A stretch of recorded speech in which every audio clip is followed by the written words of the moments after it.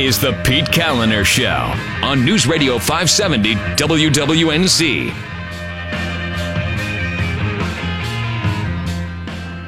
Alrighty, happy Thursday. It's 84 degrees in West Asheville outside of the Apple Tree Automotive Superstore studio. And we have a lot of different topics to get to today. A lot of different news, seemingly unrelated. Will I be able to tie all of the stories together into one overarching theme? Probably not, but stick around. We'll see if it happens. Let's see here. So we've got the city of Statesville that has now said they're totally going to change their flag ordinance to accommodate Gander Outdoors, their big American flag. It's flying over the interstate, over I-77, the big flag flap. So we've got some movement on that. By the way, the chairman and CEO of Camping World, which bought Gander, a fellow by the name of Marcus Lemonis, who is The Prophet on CNBC, which is a great show if you ever want to watch. It's like a reality show, but it's reality show, but it's edited and stuff. And he goes into, and every show is a business, and he goes in and he tries to save a struggling business that has asked him to come help.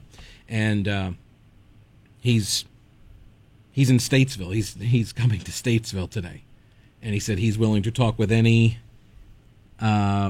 city or county, with anyone from the council or city who is available. He's willing to talk with anybody. So, I just sent him a tweet like, is there going to be a news conference that we can carry live? If not, love to have you on the show. We'll see what happens. Where I can tell him that I love watching his television show. Okay, fine, yes, let's talk about the flag. But it's interesting because he has responded to a couple of people on Twitter who have accused him of simply using all of this as a PR stunt. He says that's not true. He actually has eyes on a federal code. So we'll get to that. What else we got? Oh, the Civic Center naming rights. I did not get to all of the audio yesterday, so we will pick that back up again just to finish it out. But I want to start with a story that the New York Times did today in coordination with the left-wing Common Cause nonprofit group.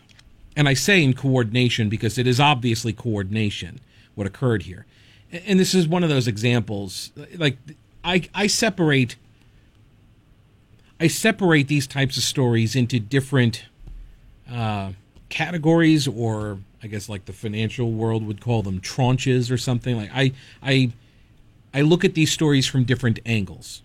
And yes, you have the angle of what is the story, but then the other angle of the story, or the other angle that you look at this kind of an issue, is what is not being told, but also how is it being told, who is telling you the story.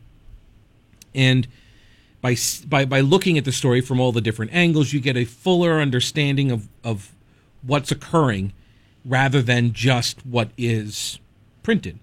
So when the New York Times published this piece today, headlined, "Deceased GOP Strategists' Hard Drives Reveal New Details on the Census Citizenship Question."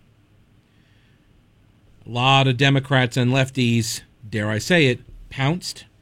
Some of them even seized, if you will. As you read this article, and it's a pretty lengthy article, it's about Thomas Hofeller, who was the guy who did the redistricting maps for North Carolina. And he passed away. And do you remember a couple of weeks ago, we brought you the story that came from the left-wing NC Policy Watch crowd, who is part of that, they're part of that array of left-wing nonprofits, that are this little cottage industry advising Democratic policy.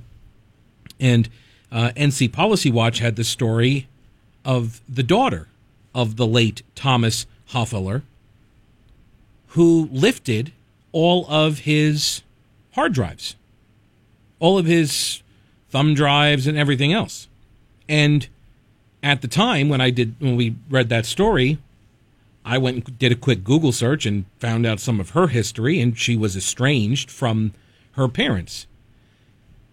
And I've got that story again. I've got the highlights of that, but that's never mentioned, her background.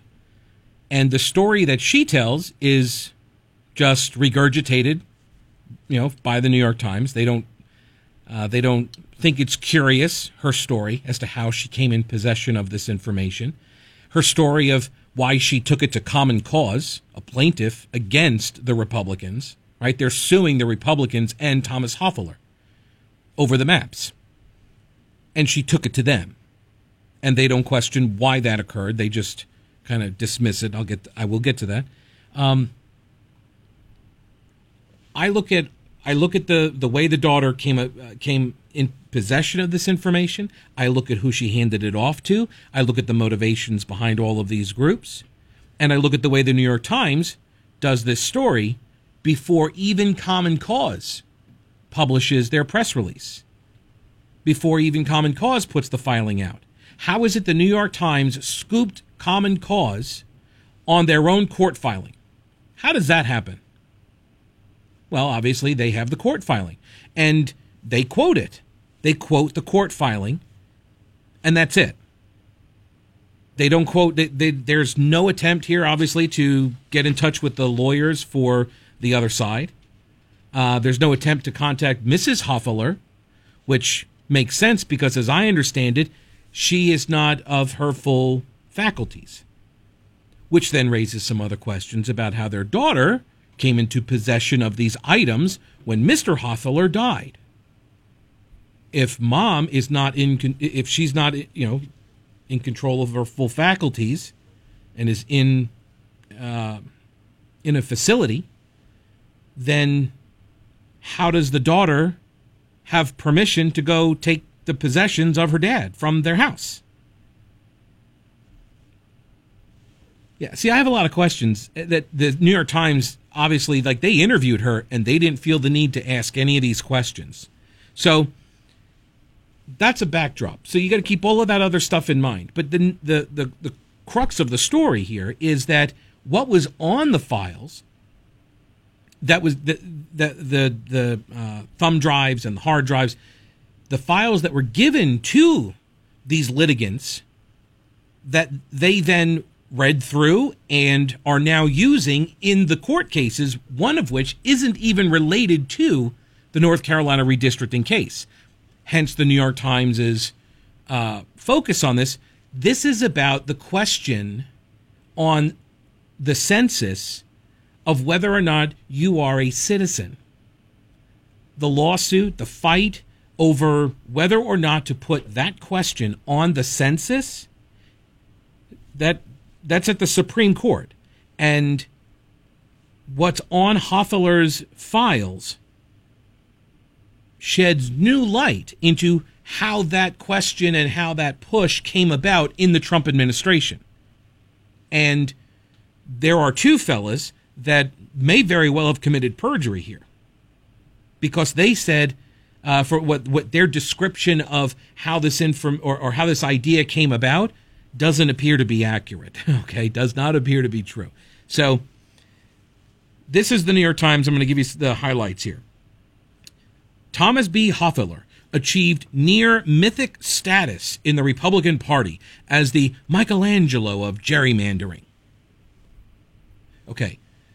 Thomas Hofeller achieved near mythic status among the left because of his ability to redistrict and gerrymander. I don't think Republicans held him as near mythic status. Democrats do. Democrats, he's like the Koch brothers. He's one of the Koch brothers, They found out who this guy was, and he became the focus of the ire. He was the architect of partisan political maps that cemented the party's dominance across the country. But after he died last summer, his estranged daughter discovered hard drives in her father's home that revealed something else. Mr. Hofeller had played a crucial role in the Trump administration's decision to add a citizenship question to the 2020 census.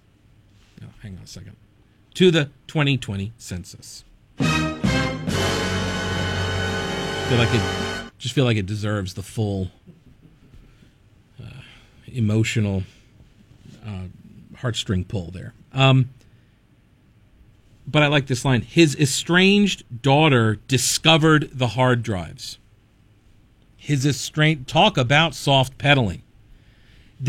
She didn't even know he died until she did a Google search on him. Unrelated. We are to believe, this is by her own words, she didn't even know he was dead.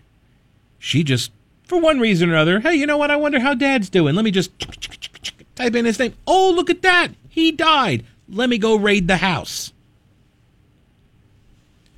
She discovered the hard drives. Yes, I guess you could say you discovered them. Much like the cops discovered the child that you had taken from your parents' home and transported across state lines back in, 2014 or so. Much like that. Much like how the police discovered you and the child in the house, even though your abusive husband denied that you were there, and then everybody went to jail and the child was sent back to the Hofellers back in North Carolina. Kind of like that discovery. More, less, what? Kind of the same. Files on the hard drives showed that he wrote a study in 2015 concluding that so this is an unpublished study that he did, concluding that adding a citizenship question to the census would allow Republicans to draft even more extreme gerrymandered maps to stymie Democrats. Even more extreme gerrymandered maps. So you got to go through a couple of if, then this, then that kind of permutations, with this logical progression. You got to walk through each of these steps, and we'll go through them. There's not many. There's like 3. But in order to get to this conclusion, you've got to go through a couple of steps. All right? And they go over like why he did this study. He was asked to do this study. He was asked to take a look. What would happen if you were to vote, but only with American citizens? What would that, or not? Not to vote, but to draw the maps. If you were to draw the maps, but it was only based on American citizens. And he was asked to do this, so he did it. And he found that if you were to do that, you would have fewer Hispanics voting. And you would have fewer Hispanics represented in the census. And you would have fewer Hispanics, therefore, represented in the district. They wouldn't be counted because they're not citizens. If you're not counting citizens, then you're not counting the non-citizens. And if you're not counting that person, then your population number shrinks for the congressional district. And when that congressional district number, population number shrinks, you have to expand the border of the district. You have to reach out. And as you reach out of, let's say, an urban area where a lot of Hispanic people are and non-citizen people are living, you start expanding out geographically. What do you then start gobbling up? Republicans. And when you start putting Republicans into the districts, now those districts aren't as safe anymore for the Democrats. Ergo, you see what I mean? If you do this, then so if you ask the question, are you a citizen? The idea here is that non-citizens afraid of deportation won't answer. And so they just won't participate. Or if you can use the non-citizen number and cut it out of the redistricting maps altogether, you just eliminate that cohort, then you have to expand the size of the district to take in more people because they all the districts have to be balanced equally among the state's population. So they all have to be the same size population-wise, which brings in more Republicans, which gives you the ability to draw the lines to favor more Republicans. This is not, by the way, this is not shocking news. I'm not sure why this is at the heart of the entire issue, okay? The Republicans and the Democrats, they both have these sort of public arguments that they make about it. These are the public arguments, right? The public argument is, everybody should be counted. That's what Democrats say. But that's the public argument. The private argument is that they need those people to be counted so they get more Democrats in the area, so they can get more seats, so they can get more power. Like, that's the private argument. And I'm supposed to be shocked and amazed that the Republicans also have a variation of that argument. They have their public argument, and they have their private argument. And oh my gosh, I can't believe the private argument. Really? This is politics. As one Democrat consultant in North Carolina quoted to us recently, politics ain't beanbag. Remember? So, months after urging President Trump's transition team to tack the question onto the census, Hofeller wrote the key portion of a draft Justice Department letter claiming the question was needed to enforce the 1965 Voting Rights Act, the rationale the administration later used to justify its decision. Okay, so there's the public argument. We have to do this in order to enforce the Voting Rights Act of 1965. That may be true, but it's not the whole truth. See, there are different angles, because the other angle here is if we do this, then we can draw maps that help ensure we win more seats. And we prefer to win more seats rather than lose seats, just like Democrats prefer to win more seats than lose more seats, right? That's, at the end of the day, this is, I just said it again. Like this is actually the core of the argument. They're fighting over how to get power within the confines of the law. That's what they're arguing over. The documents were cited in a federal court filing Thursday by opponents seeking to block the citizenship question. They have emerged only weeks before the Supreme Court is expected to rule on the legality of the citizenship question. Critics say adding the question would deter many immigrants from being counted. Why would it deter immigrants from being counted? Have any idea? Why would that happen? If I'm an immigrant, why would I not answer the census questions? They say, are you a citizen or are you not a citizen? Oh, I'm not a citizen. I'm here on a visa, whatever. Oh, wait a minute.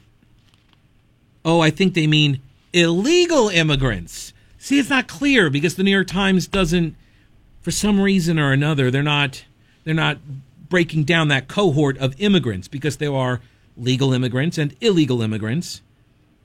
Somebody who is here legally with all of the correct documents, they are documented. Why would they not answer the questions in the census, right? They would. They would answer the questions. They don't have anything to fear. They are here legally. So the critics say that this question would deter many illegal immigrants, I would assume. Illegal. They don't say it, but I'm assuming illegal immigrants from being counted and shift political power to Republican areas. The disclosures represent the most explicit evidence to date that the Trump administration added the question to the 2020 census to advance Republican Party interests. The critics, by the way, not advancing Democratic Party interests. That never happens. They're just looking out for the best interests of the people. Of the downtrodden, the poor, huddled masses yearning to breathe free. Okay? They have no political motivation in any of this whatsoever. The Pete Callender Show on WWNC.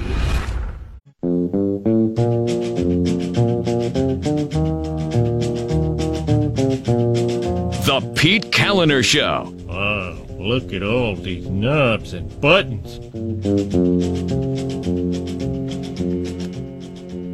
I will say this: the passing of Thomas Hofeller, he was 75 years old, and the way this has all transpired with his daughter driving down from, I think she's up in West Virginia still, and she drove in and went and swiped a bunch of stuff from her parents' house, like that. It really, to me, it's like, have a plan, plan for your death and how you want that to be handled. But before death, on a more positive note, plan for your retirement, plan for retirement. And if you're looking at the stock market, maybe the trade wars and all of that stuff has got you kind of concerned and you don't know what to make of it all, call my friend Raymond Marks. His phone number is 800-715-4755. He'll sit down with you for a complimentary retirement readiness review. And he'll talk with you about what you want to do with your retirement. How do you want to spend your days and nights and stuff? Do you want to move? Do you want to travel? And then how do you fund those plans? Have you set money aside? If so, how much? Where is it invested? Is that a good deal for what you're trying to accomplish? And he can help you on that path, on that road of your retirement. That, look, nobody knows how long that's going to last. Nobody knows how long retirement lasts. You know? It's one of the great mysteries. So you want to have an income stream, dedicated income stream that comes to you throughout the duration of your retirement. So call Raymond, 800-715-4755, and schedule your complimentary retirement readiness review. Again, 800-715-4755. RaymondMarks.com is the website. Raymond, MARX.com.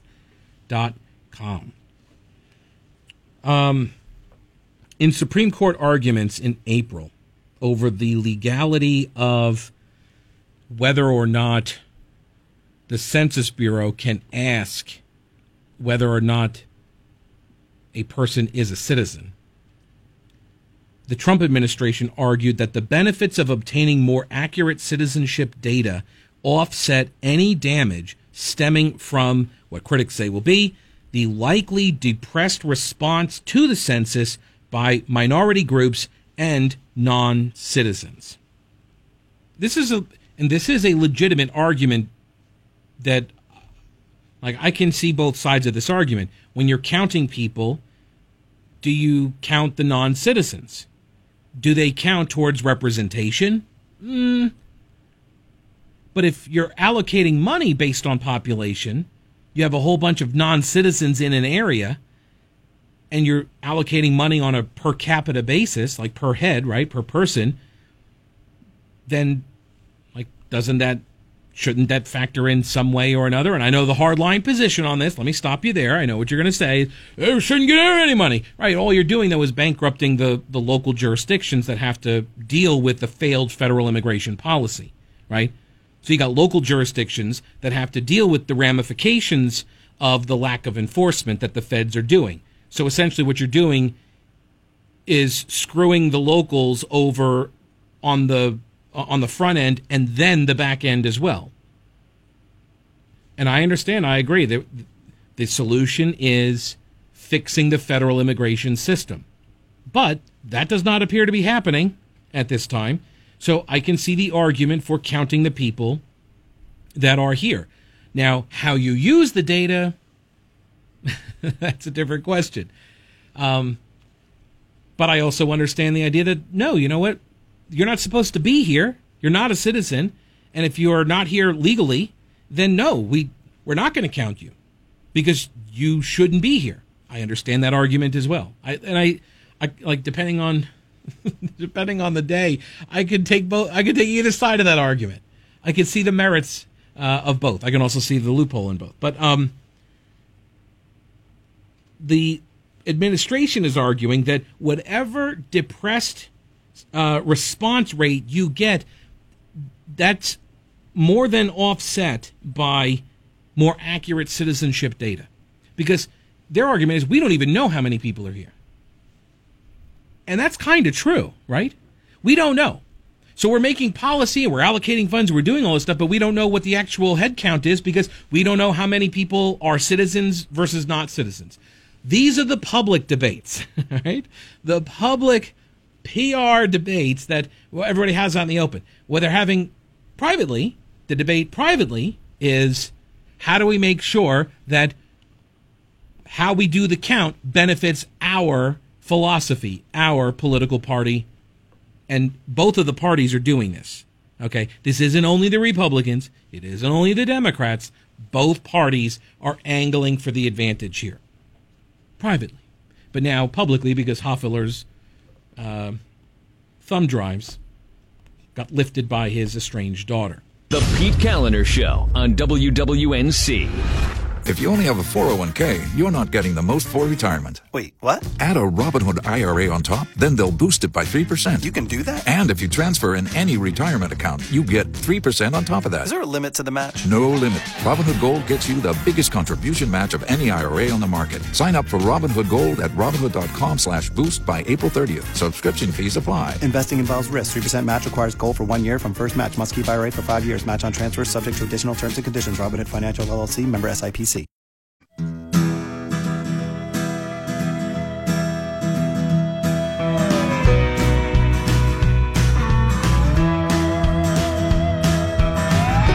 The Pete Callender Show. That's tasteless, disgusting, and offensive. I like it. Smoke last Tuesday, didn't even take a sip.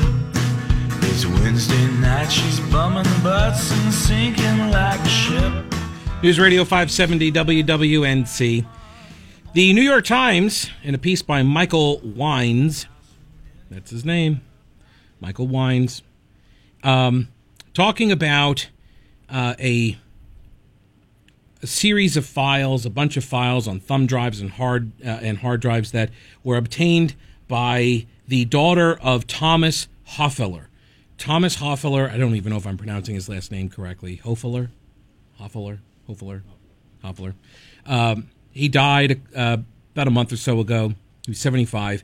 He was the Mapmaker for the North Carolina General Assembly for the Republicans. He also worked for other Republicans. He was a Republican, and he did a lot of this work for Republicans. By the way, Democrats do this work as well. Both of the parties do this kind of gerrymandering, redistricting. They all do it. But I'm only supposed to be outraged when the Republicans do it. I know. So he dies. His daughter, who lives in another state, hasn't spoken to Dad. The last time, I don't even know I don't know when the last time they spoke, but they had to, police had to go to the daughter's house. I might as well just mention this now. Let me go ahead and do it. This was from 2015. From the Herald-Dispatch, Charleston, West Virginia. A West Virginia woman and her husband, accused of chaining and torturing her for years, were both behind bars Wednesday on charges they violated a custody order for their 2-year-old son. Stephanie Lizon, that's the daughter, 43 years old, and Peter Lizon, 39, were being held at the South Central Regional Jail. Her bond at $50,000. His was $5,000. Media outlets say the couple was arrested after authorities found their son at their Jackson County farm. Stephanie Lizon had moved to Alexandria, Virginia with her parents after her husband's arrest on a malicious wounding charge last summer. Her parents won custody of her son in December, but authorities say she recently took the boy from them.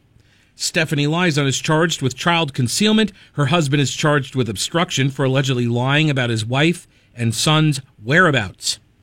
The child was returned to her parents, the Hoffelers, in North Carolina. So to say that she was estranged from her parents is a bit of an understatement, don't you think? Not simply estranged.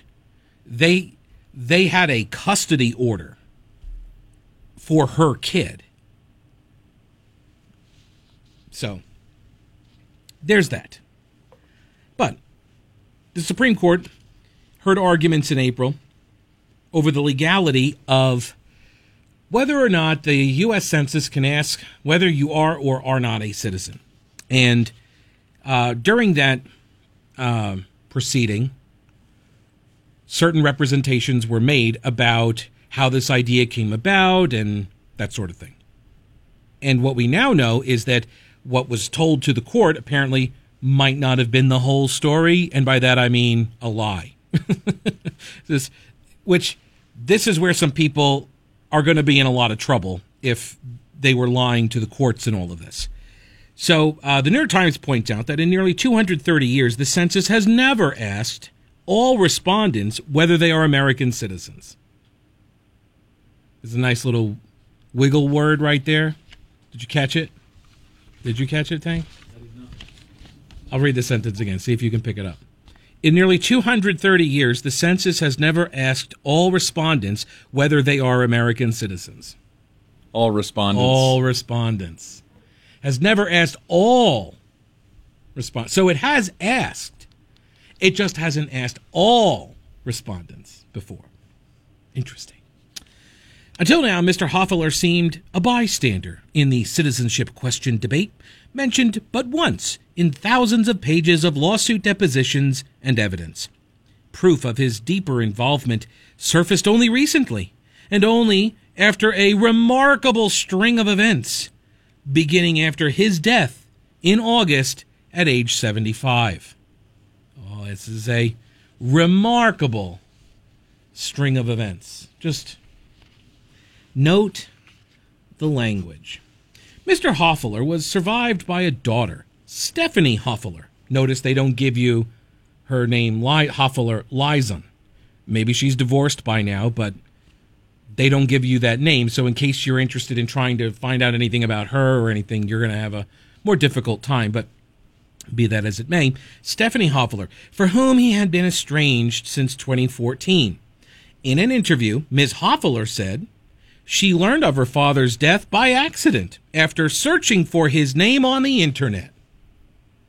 Show of hands, everybody. Who believes that? Yeah, no. Just sitting at home one day, shortly after his death. You know what? I wonder how Dad's doing. I don't know. Let me just Google him. Why would you Google your dad just by accident? What prompts you to Google your father? Think about that. Think about the circumstances and the mindset that you must have to Google your father. What are you looking for? Assuming that she's telling the truth here, right? Assuming that she had no idea he was dead, what are you Googling him for? You're not going to Google him to find out if he's okay, if he's still alive, or maybe you just want to check in to see if he is still alive. And look at that, he's not. Oh my gosh. My monthly check-in to see if Dad's dead or not, by Google, right? I don't know. I'm not estranged from my parents, so I have no idea what people who are estranged do. You do that sort of thing. But to me, the reason you're doing that is because you know what Dad does, and that does come out later in the article. You know what Dad does, and you don't like what Dad does, and you keep tabs on Dad and his politics and what he's up to and that sort of stuff. You're keeping track of him. For whatever reason. Her politics do come into play in this story, by the way. So you're keeping track of him for whatever reason, and that's why you're Googling him. There's really no other reason to Google him, unless you're, like I said, doing a monthly wellness check, essentially. Did he die? Let me check. Because there's no other way that you can do that, I guess. I suspect, though, just spitballing here, but I suspect she knew he died, and she Googled him, or Googled to find out all of the litigation that was going on and who she needed to contact. Because listen to the story gets more unbelievable. You'll know why I'm spitballing this suggestion in a second here. She learned of her father's death by accident after searching for his name on the internet and returned to her parents' retirement home in Raleigh to see her mother. To see her mom. Sorting through his personal effects, looking for items that she had asked her father to save for her, Stephanie Hofeller came across a clear plastic bag holding 4 external hard drives and 18 thumb drives, backups of data on Mr. Hofeller's Toshiba laptop. Her mother gave Ms. Hofeller the backups. When this cache of information was originally discovered by the litigants in this case, the lawyers for the Republicans said they have some serious questions about the chain of custody, essentially, of how this woman got these thumb drives, the data. And there was a reference made to Kathleen Hofeller not being in full control or command of her faculties. I don't know if she's suffering from dementia or something, but there is some sort of medical thing going on that has raised questions about whether or not she could even consent to give the daughter these things. Okay, first off. Second of all, let's assume that Kathleen Hofeller is. If you went down there, if you came to town, you didn't even know Dad was dead, but you're like, I need to come and see Mom. And then you show up because, I told Dad to save a bunch of stuff for me. I guess this was while you were still talking to him, before you needed Google to tell you whether your father was dead. So you show up at the house. You're like, hey, Mom, how's it going? I'm here to pick up the stuff that Dad, set aside for me. Oh, and look at that. A whole bunch of hard drives and thumb drives and stuff. Oh, that's interesting. And then just sitting over there in this big plastic bag. I wonder what that's all about. I mean, I came for this other stuff, not that, not the data, not the thumb drives. But, while I'm here, can I take this stuff? By the way, it's completely unrelated to the fact that I Googled Dad yesterday and found out he was dead and found out he was, at the heart of all of these lawsuits and stuff over gerrymandering. Completely unrelated. There's another element here. So, again, this is, to me, it's very clear what has occurred here. Either the New York Times knows this too and decided to write it in the fashion they wrote it by breaking up this story into different parts and moving them far away from each other in the story, so this way it would be harder to connect these dots for you. Or they're idiots and they don't understand that they're being lied to about all of this. So they're either not very good journalists or they're essentially Democrats with a byline. I don't really care which it is. The result is still the same.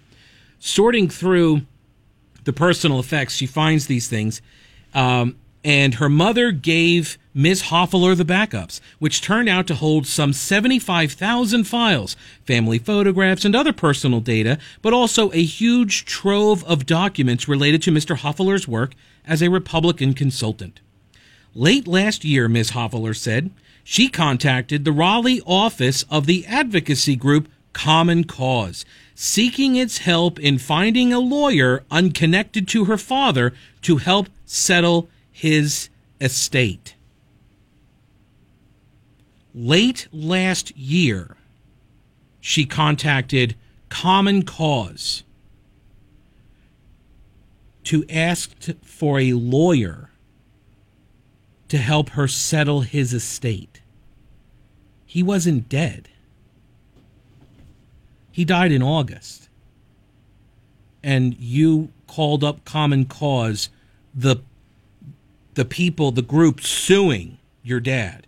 You called them late last year for help in settling the estate of your not dead dad. And then when he does die, Google.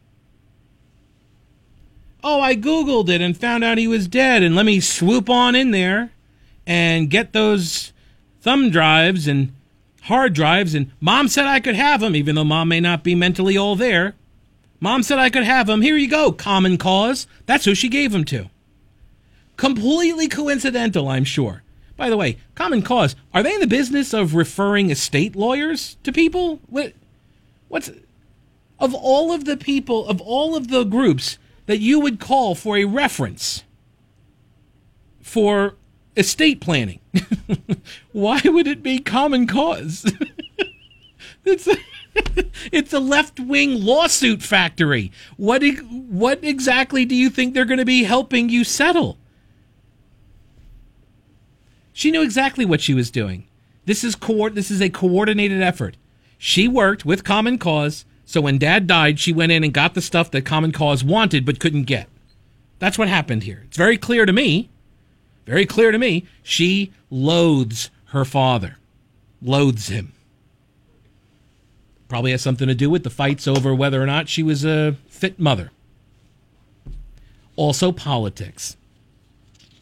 Because later on, Ms. Hofeller said her decision to open her father's files to his opponents was a bid for transparency, devoid of personal or political animus. This is not why she did it, she says. This is just for transparency, people. This is not about my personal feelings for my dad, who got custody of my son. And then I went and kidnapped my son from them, and then the cops had to come and take my son back and give him to my dad. Like, that's not what this is about at all. There's no personal animus, just because I don't talk to him and didn't even know he was dead until I Googled him. By the way, anybody want to take a bet on whether or not the folks from Common Cause were the ones that told her that her dad died? I bet that's what happened. I would put money on someone from Common Cause, because she called them, remember. She called them saying, what do I need to do about estate planning for my dad? Thomas Hofeller. Look, if I were to come into Thomas Hofeller's CDs and thumb drives and stuff, what would I be able to do with that as, the next of kin for estate planning purposes? Would I have to say that mom gave them to me? Would that be required? Okay. If you can't see what happened here, she calls them late last year. They tell her this is how you proceed to get the stuff when he dies. This is how you get the stuff. This is what we want. This is how you get it. No, Pete, that's just conspiratorial. Maybe. But she was referred only after several conversations with a staff member did she mention she had the hard drives, and she just mentioned it in passing, remarking almost jokingly that an expert on gerrymanders might find a lot in them that was of interest. That's just, my dad is, I'm just talking to a staffer at Common Cause about estate planning referrals, and you just mentioned in passing, just as a joke, Daddy does gerrymandering. Do you think Common Cause doesn't know who Thomas Hofeller is? And then, then they got interested. Once I made the joke, then maybe they were interested. My understanding, she said, was that anything that would be on these hard drives was duplicative of things that had already been hashed out in court challenges. So they already knew everything that was on here. So they didn't even want it, really. I was trying to tell them, you probably could, find this stuff interesting. I'm not a gerrymandering expert. I mean, who are you people? You're just a referral service for estate planning. In fact, Common Cause had recently filed a brand new lawsuit at the time in state court. So Common Cause had just filed a lawsuit, and she reaches out to them for a referral on estate planning. And mentions in passing, what a joke, my dad is the gerrymandering king. Oh, but I didn't think they would want any of that information. When the staff member told her of the lawsuit, she said, wow, this might be of use. That might be the first true thing she said. The Pete Callender Show on WWNC.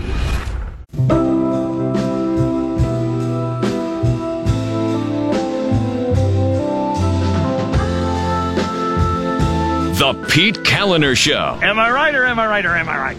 Right. 3 words for you. Smart home automation. Smart home automation. Do you have things that have smart features? I remember my wife and I bought a washer and dryer, and this was several years ago, and it had smart technology. I don't know what for. I think the idea was you could program it and set the washer, for when you're not there, stuff like that.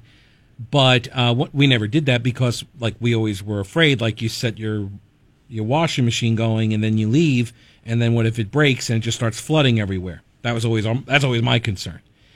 But what if smart home automation means you can have that technology in your washing machine, but then you also have an alarm that lets you know if that breaks and then you start getting flooding, and it would shut the washing machine off. You could do all of that. This is part of the smart home automation feature that is available with Security Camera Warehouse. Not only do they make great cameras, and not only do they have live local customer support, tech support for free, forever, never some offshore call center, but their new alarm system line, all of these alarms from carbon monoxide, intrusion, heat, smoke, fire, flooding and freezing, the personal safe care alarm as well. Call an ambulance for you if you press the button. All of this stuff can be integrated with the simple download of an app with SCW. So you can shut down things that need to be shut down after you're alerted about flooding or freezing or heat or something. It's remarkable technology. Check it out at scwsecurity.com. scwsecurity.com. The right choice for your security system. I feel the need to point out here in my coverage of this story on Mr. Hofeller's daughter and the files that she lifted. I recognize I'm doing a pretty bad job of masking my contempt for her. And it's not because of the information that is now available. It's not like, oh, you're just mad that you got caught. It's not like, this is not a surprise to me. And that's like I said, that's a separate angle. It's a separate story, and you're going to get lots of coverage on that. I just find it to be a contemptible thing to do to your parents, that you haven't spoken to. The Pete Callender Show on WWNC.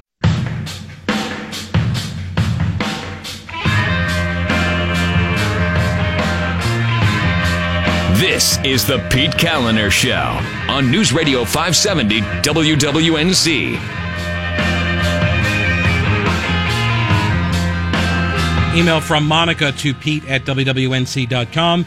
Pete, I wonder if Stephanie Hofeller thought that the thumb drives and stuff were financials. Yeah? Probably, yeah. I mean, I have no doubt she went in there and saw all of the data and took it. She saw all of this stuff and said, there's probably a whole bunch of stuff on this. The fact remains, though, that prior to her going there in August, about 9 or 10 months prior, almost a year prior, she called up Common Cause. According to this New York Times article, she called Common Cause. Of all of the people, of all of the groups in America, of all of the lawyers in North Carolina, of all of the nonprofit groups, of all of the websites, of anybody that she could have gone to ask for help in estate planning, how to settle her living father's estate, she chose Common Cause. And I'm supposed to believe this. The New York Times tells me this in their story, and I'm just supposed to believe that she coincidentally contacted Common Cause out of the blue to discuss with them, what should I do with, my dad passes away. He's 75. Maybe she knew he was in failing health or something. I don't know.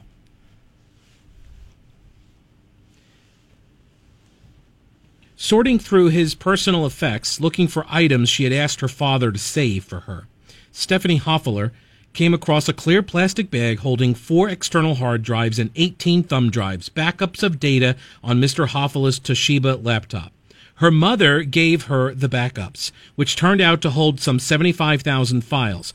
Family photographs, yoga schedules, Chelsea's wedding planning chart, stuff like that, the seating charts for Chelsea Clinton's wedding, that kind of stuff. Family photos, personal data, but also a huge trove of documents related to Mr. Hofeller's work as a Republican consultant. What do you think there was more of on those files? Do you think it was more family photos and other personal data, or do you think it was more work as a Republican consultant? Of the 75,000 files on the bag filled with hard drives and thumb drives, what do you think? What do you think was the majority of the files? I mean, well, yes, after you delete all of the yoga schedules and the seating charts. The 33,000 there. Late last year, Hofeller said she contacted the Raleigh office of the advocacy group Common Cause, seeking its help in finding a lawyer unconnected to her father to help settle his estate.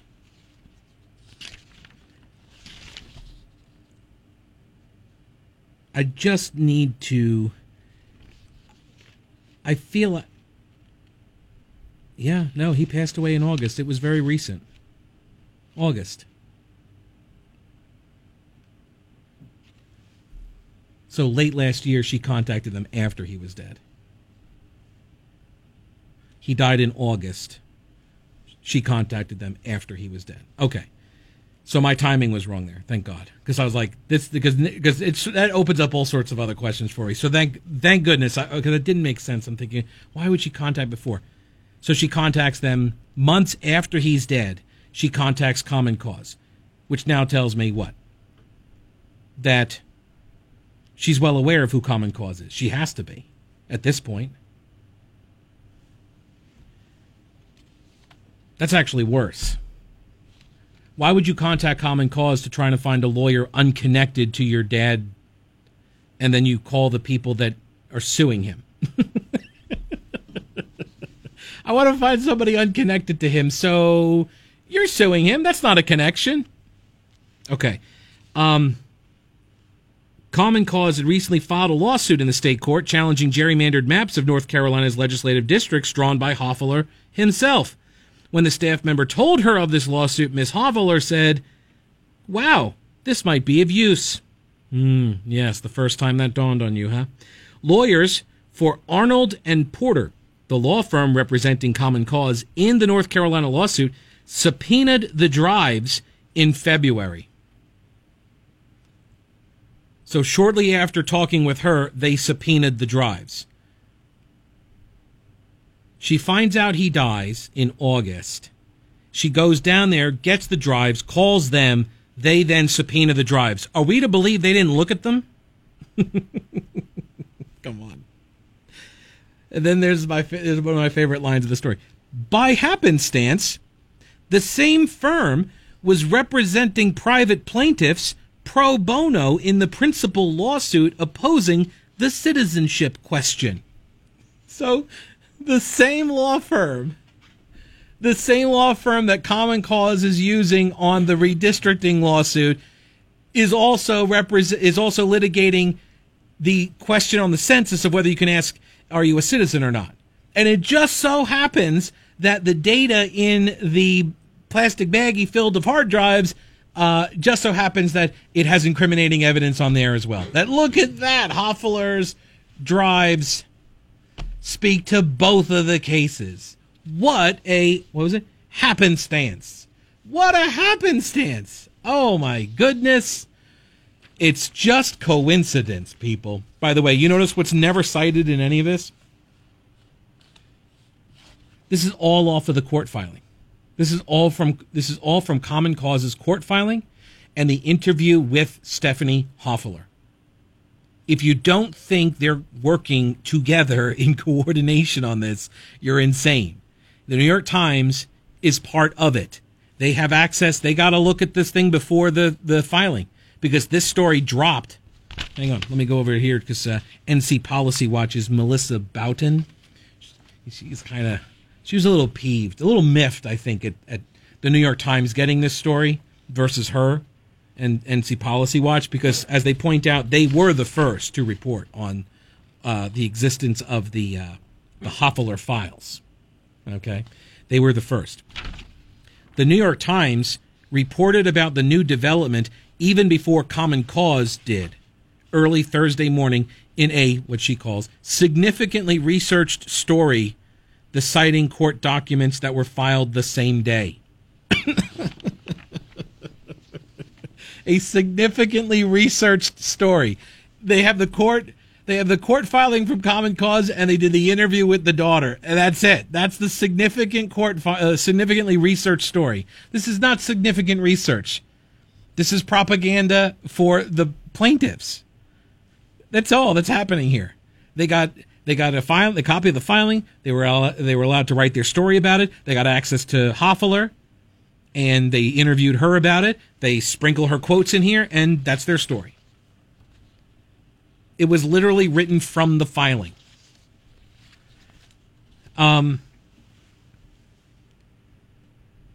Unpublished. So, all right. So, at the heart of the census question issue is this analysis that was written by Thomas Hofeller in August of 2015. It was never published. He was hired to do this by the Washington Free Beacon, a conservative news outlet financially backed by Paul Singer, a billionaire New York hedge fund manager and major Republican donor. Does the New York Times ever identify themselves? Weren't they the ones that got bought by, was it that Mexican billionaire Slim? Wasn't that his name? Something like that. They called him Slim. I think it was the New York Times. I just point out like how certain publications get named for their financial backers. Like you never see like the Washington Post. Like if the New York Times is doing a story and they cite the Washington Post, like they never mention Bezos, owned by Jeff Bezos. Mr. Hofeller's charge was to assess the impact. So Washington Free Beacon pays Hofeller to do an analysis. And they said, we want you to assess the impact of drawing political maps that are not based on a state's total population, but American citizens of voting age, which is actually more limited than just simply population. So voting age, American citizen population. Can you run an analysis on that? And so he does. Because at the time, the sponsor of the study, which I guess was the Washington Free Beacon, or maybe Paul Singer, they don't say. The New York Times does not say. It says at the time the study's sponsor. Doesn't say who sponsored. It just says that he was hired by the Washington Free Beacon. So the Washington Free Beacon was considering whether to finance a lawsuit? That seems weird. Seems like Paul Singer would have been the one, right? He would have been the one. So are you saying Paul Singer was the study sponsor via the Washington Free Beacon? Is that what I'm to understand? It's unclear, but I think that's what they're trying to say. So Singer was considering whether to finance a lawsuit by conservative legal advocates that argued that counting voting age citizens was not merely acceptable, but required by the Constitution. So I want to really put a point on this. The horror of what we're talking about here is that conservatives have a different idea about how to do the census, and they wanted data to support that idea because they were considering a lawsuit. And so they said, hey, can you do some data? And he said yes. And then he ran the data. The exhaustive analysis of the Texas state legislative districts concluded that such maps, quote, would be advantageous to Republicans and non-Hispanic whites. That's the cohort, non-Hispanic white. And it would dilute the political power of the state's Hispanics. That's not a direct quote. For some reason, they directly quoted it would be advantageous to Republicans and non-Hispanic whites, and it would dilute the political power of the state's Hispanics. Well, are you equating Hispanics with non-citizens there? Or are you saying that Hispanics would have diminished power because non-citizens would not be counted? Why? If non-citizens can't vote, why would it diminish their power? Right? Seriously, I'm unclear as to why this connection's getting made all the time. And part of my confusion, much like a lot of the debate about gender nowadays, part of my confusion here is the looseness of the definitions that the media is using. I've got another story in the stack from the Citizen Times talking about a big event that was held. The Chamber did it a couple days ago. Where is it here? Here it is, by Dylan Davis. Asheville immigrants have real and tangible economic impact. It's a very lengthy story a couple weeks ago about the benefits of immigrants in Asheville. Immigrant this, immigrant that, immigrant. You know, it's never mentioned. Illegal immigration never mentioned in the story. It's discussed as if all immigration is the same, and it's not, and it is duplicitous. It's dishonest. It's misleading. And when you cloud the debate, this is the problem with the manipulation and the corruption of the language. When you drop words like illegal from illegal immigration, when you start trying to dress it up in different ways in order to mask what it is you are trying to do, we now can't have an honest discussion about what is actually going on. This is the problem as well. Why would Hispanic voters, why would the state's Hispanics, that's what it says, the Times, the New York Times, the state's Hispanics, their power is diminished. So why? Are you assuming that they all vote Democrat?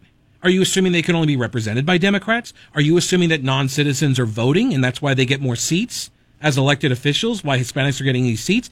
What are you trying to say? The reason Hofeller says is that the maps would exclude traditionally Democratic Hispanics and their children from the population count.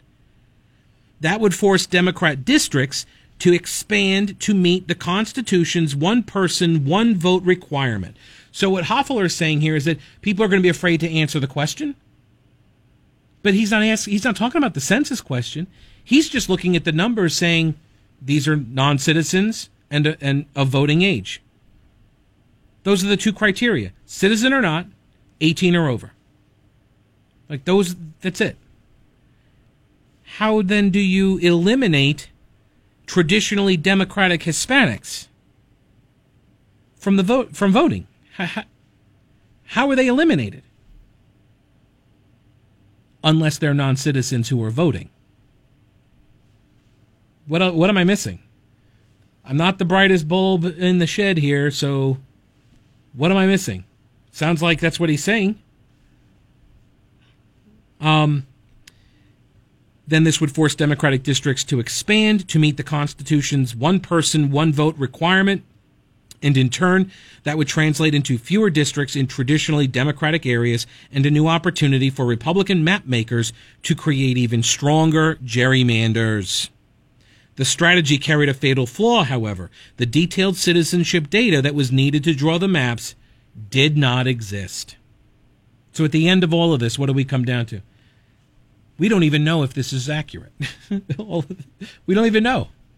All he can do is go by data that is available. Nobody asks about the citizenship data, so he can't even tell you for sure. This is just speculation.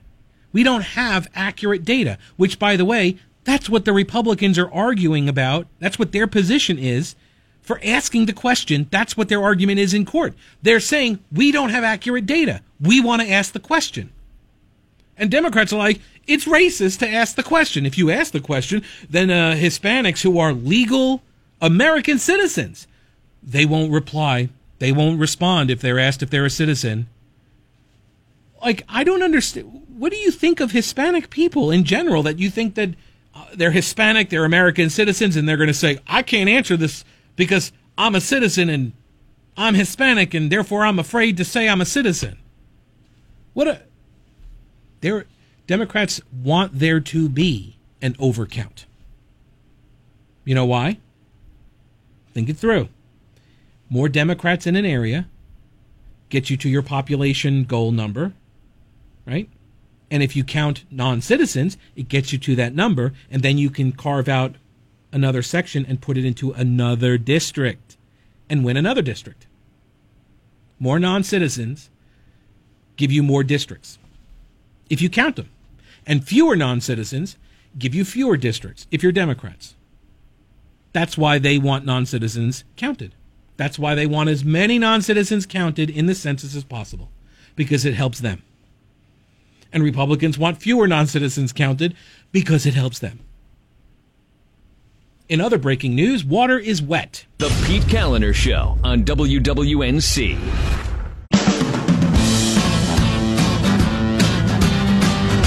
The Pete Callender Show. Do you want to save some money on a new roof? Of course you do. Who doesn't want to save money on a new roof? I don't know. You want to save money on a roof repair? Then remember my name, Pete, and tell it to Balkan Roofing. And they'll give you $300 off any new roof or $75 off any repair, but you have to mention my name. I think they'll also let you mention the radio station. All right, so just get close. I'm not even going to tell you the last name because it's difficult. So just say Pete on the radio, and you'll get $300 off any new roof, $75 off any repair, only this month, You only got a couple days. Oh, wait. You got a day and a half. Time is ticking. 1-800-NEW-ROOF. Call them today. They're still open. 1-800-NEW-ROOF. BalkenRoofing.com. That's BALKEN roofing.com. They are third-generation roofers, family-owned and operated. They have the Golden Pledge warranty, which is a 25-year workmanship and 50-year material defect. This is a warranty that is offered through GAF, the largest roofing shingle manufacturer in North America, who trusts Balken to put on their shingles. So much so that they warranty Balken's work. They do metal roofs as well. If you want a metal roof, they do those too. Give them a call, 1-800-NEW-ROOF. Get the discount, mention my name. 1-800-NEW-ROOF. It's the last roof you'll ever buy.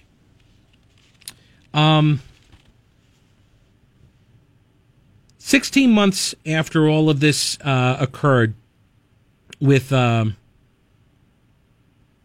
Hofeller and the request for his research, his analysis on what Texas would look like if only citizens over the age of 18 were voting. He ran the analysis. 18 months later, as President-elect Trump prepared to take office, Mr. Hofeller urged Mr. Trump's transition team to consider adding a citizenship question to the census. The transition official responsible for census issues, Mark Newman, said last year in a deposition in the Manhattan census lawsuit. Okay, so he says Hofeller suggested this. Newman testified that Hofeller told him using citizenship data from the census to enforce the Voting Rights Act would increase Latino political representation, but that is the opposite of what Hofeller's study had concluded months earlier. So therein lies the perjury issue for this guy, Newman. He said that Hofeller told him it would increase voter participation. And apparently what Hofeller actually found was it would not. So court records show Newman, a decades-long friend of Hofeller's, later became an informal advisor on census issues to the Commerce Secretary Wilbur Ross. By that summer, a top aide to this is back in 2016, Mr. Ross was pressing the Justice Department to say that it required detailed data from a census citizenship question to better enforce the Voting Rights Act. Sorry, 2017, after Trump was in. So that's the heart of that matter for the litigation. And I don't know if Newman just made a mistake, if he said increase rather than decrease. I don't know. We'll find out. And if he lied knowingly, yes, he should be prosecuted for perjury. Absolutely. Was he trying to mislead the court on this stuff? If he was, he should be prosecuted for it. Absolutely. Because what Hofeller found should be what he found. You should not be able to mischaracterize what he found in order to, advance an agenda when Hofeller didn't find that thing to be true. Back to the daughter. She said she believed that her dad was undermining American democracy. So just in case there was any doubt that there was any kind of political motivations at play here, which she says there wasn't. There was no personal or political animus at all. Oh, but by the way, Dad's undermining American democracy.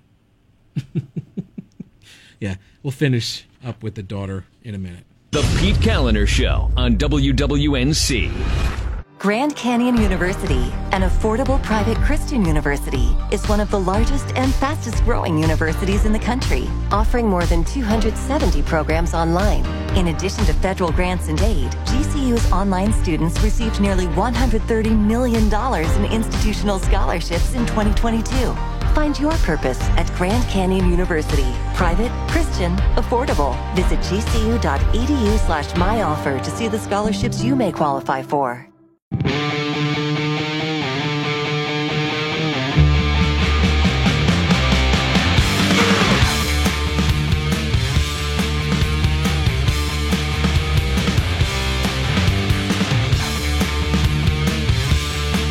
What we've got here is The Pete Callender Show. failure to communicate.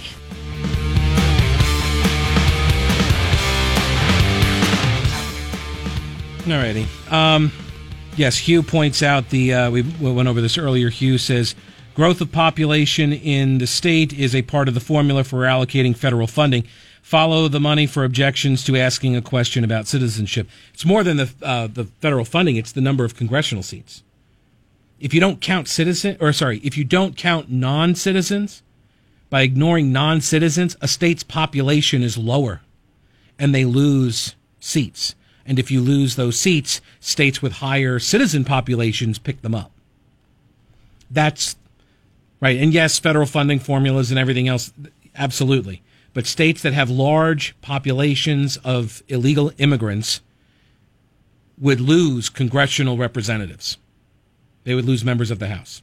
And states that don't have large numbers of illegal immigrants would benefit. Jim, welcome to the program. Hello, Jim. Hey, Pete, how are you? Hey, I'm all right. How are you? Excellent. Hey, statistically speaking, the gentleman that presented that to the court, he's absolutely right. If you have a pool on the statistical curve of 20 million people, Hispanics, some legal, some illegal, you don't know which, and they have 1 million Hispanic legal citizen voters, then you're at 5% of the participation rate. If you decrease that pool and you find that, let's say, 5 million, 25% of the pool, the 20 million Hispanics, are illegal and 15 million are legal and of voting age, then the voter participation rate goes up by the 25%, so that'd be 1.25%. Right. If that is the metric, but that's not what the New York Times said was the metric. It's not it's not the participation rate. It is Latino political representation. So the number of lawmakers elected that are Hispanic or Latino elected by Latino voters, essentially. Well, then please email that guy and tell him that what he meant was the statistical voter participation. Well, here's the thing. I don't know, because the New York Times doesn't directly quote the testimony in that deposition from this fellow, Mr. Newman. They don't quote him, and so I don't know if if what they're saying is what he said, or if they are reframing it, mischaracterizing it erroneously, mistakenly, or on purpose. I don't know, but I don't know if they're mischaracterizing what he was actually saying about Hofeller's study. Because if he was saying what you're saying, and the New York Times just rewrote it to say political representation, that means something different than what you've outlined. Well, political also, if I remember my citizenship, because it was tough enough remembering my stat classes for macroeconomics, political representation has always, in my opinion, and I'd have to look it up, has always meant from American citizens, because it hasn't. You go all. It hasn't. No. Oh man. Well, thanks. Dang. Well, hey, but Asheville would know nothing about this without you, so thank you very much. Well, this is the heart of that argument, which I think is still that is a legitimate argument. Who should be counted? Because, and this is what I said in the first hour, like I can see both sides of this argument, and I can actually argue probably both sides of this argument, because it seems there are merits to counting either everybody or counting only citizens. I can see the merits of doing both, because just because someone's here illegally, or how about this, they're not a citizen, but they are here legally. How do you count them, right? Should they be counted?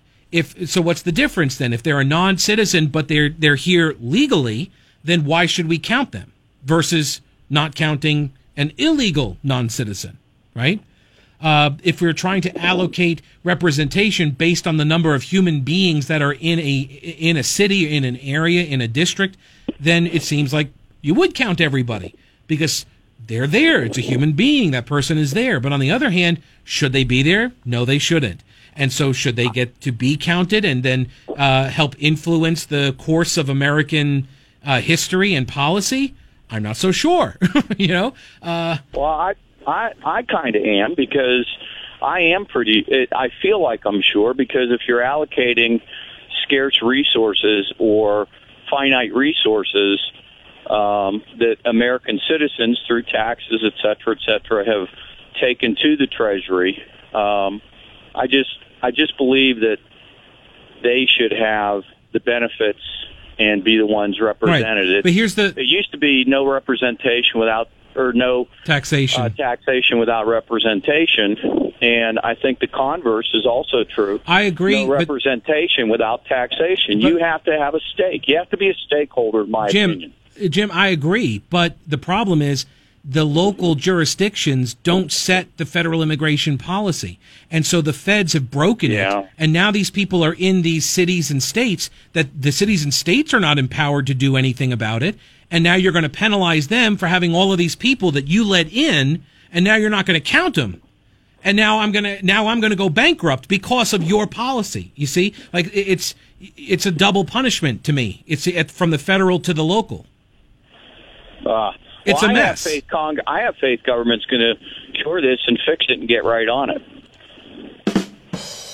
Okay. Thank you, Jim. Pete, have a great day. All right, I appreciate it. You too. See, this is a difficult question. And at the heart of it, though, is the completely broken immigration system. Thank you, Congress and presidents, over the last 50 years. You know, nobody can get anything done on this.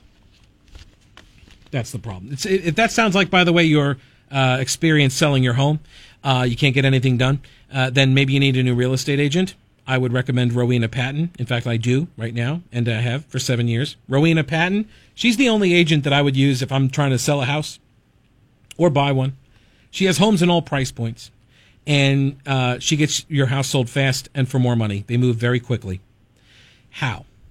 Well, without giving away all of her secrets, which, by the way, she has a book where she goes over all of this. She's a best-selling author on this. It's true. She wrote a book.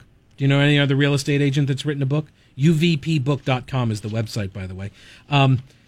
And here's one of the ways that she does it. Well, she does the Homes for Heroes program. So it's the national program that gives buyers and sellers 25% back from realtor commissions up to $3,000 on a $400,000 house. And it's open to local police and military, firefighters, teachers, and healthcare workers.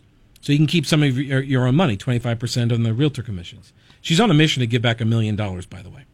And she's like about 3/4 of the way there. And it's all local money to local folks. One of the other things that you do is you get your inspection and appraisal done up front as the seller. This way you know what that house is worth before you list it. Because a lot of times, if you've ever sat with a real estate agent, what do? They sit down and they say, well, we got some comps for the neighborhood. Now, unless you're living in like one of the very few types of neighborhoods in Asheville, chances are the house down the street from you probably is nowhere near the same value as your house. It is one of the unique characteristics of the mountains, I have noticed. Like, you don't have houses next door to each other that just because one is worth $500,000, the other is going to be worth $500,000. No, that's not true. So there are wide disparities between house values, even on the same block, right? So get your house appraised, get your house inspected. You'll know what your house is worth when you list it, and you're not just kind of throwing a number out there and saying, "Yeah, we'll see if we can get that number," and then the house languishes on the market for 8 months. Don't be like that. Don't do that. Call Rowena. 333-4483. That's the phone number. 333-4483. MountainHomeHunt.com is the website. And start packing. All right, let me just wrap up this last little bit from this New York Times story. The daughter of Thomas Hofeller, she says she denies that she has any political or personal animus that motivated her taking all of these files from her late father's home and turning them over to the people that are suing him. And now that he's dead, I mean, he was the one who drew the maps, and he was working for the North Carolina Republican Party to draw up the districts. And he worked for others, by the way, too. So I'm sure there are other states that are going to find stuff, too, because she gave all of this stuff over to the plaintiffs. And you can say it was the right thing to do, but don't tell me it's not motivated by personal or political animus. because the details in this very story, they give away the game here. She's lying. What we know about her relationship with her parents, just from actual media reports, where she went and took her kid from their custody. They had custody of her kid. And she went and took the kid, drove the kid back up to like West Virginia or something.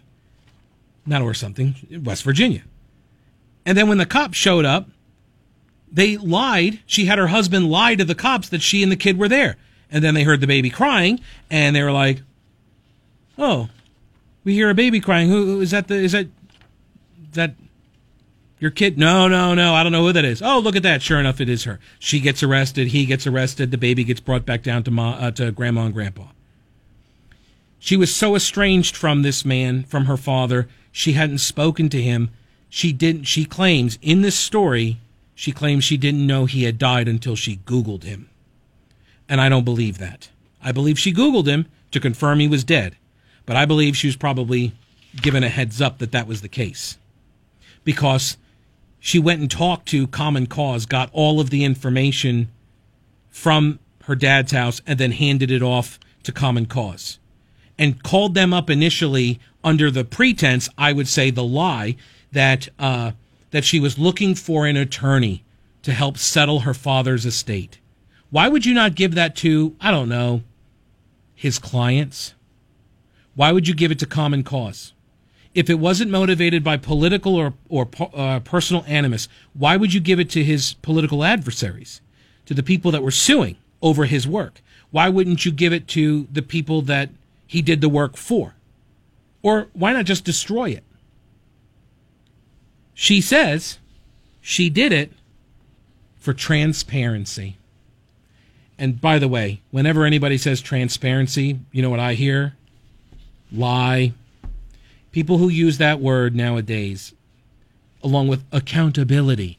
When I hear people start using that rhetoric, I know that hypocrisy is not too far. Okay?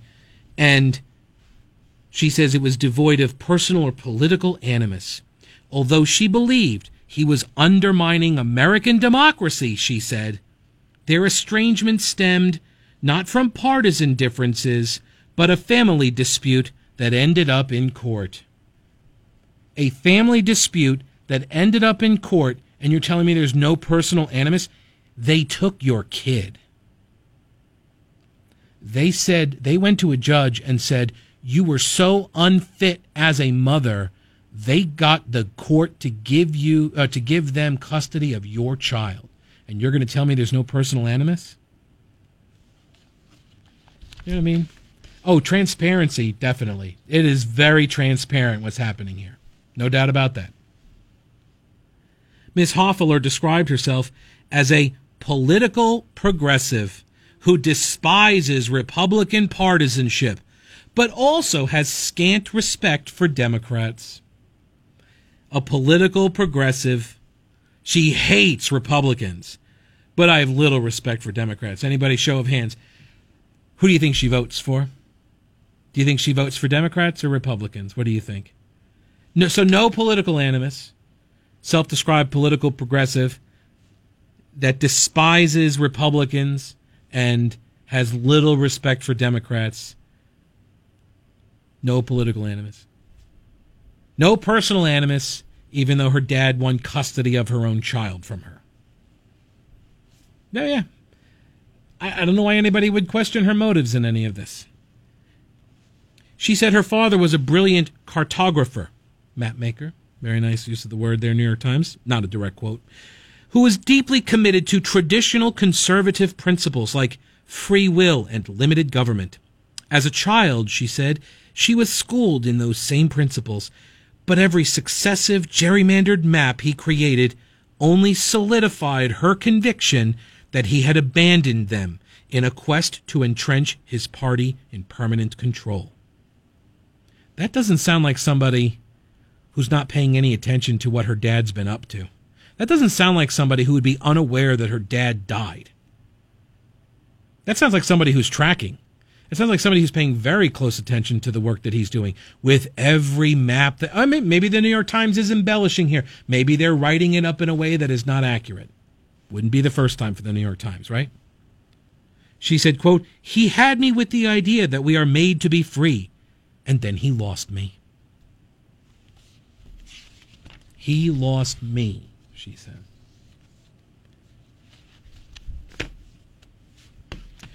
You had nothing to do with any of that?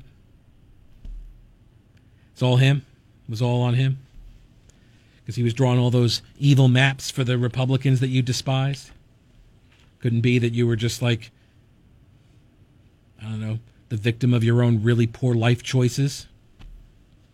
Because that's what the news article seems to indicate. You don't make very good choices. I mean, I didn't even get into the details here of, like, her husband, the criminal complaint that she filed against her husband that said, like, that he had burned her with frying pans and bruised her, kept her locked up and stuff, and then refused to corroborate any of the information when they went to court.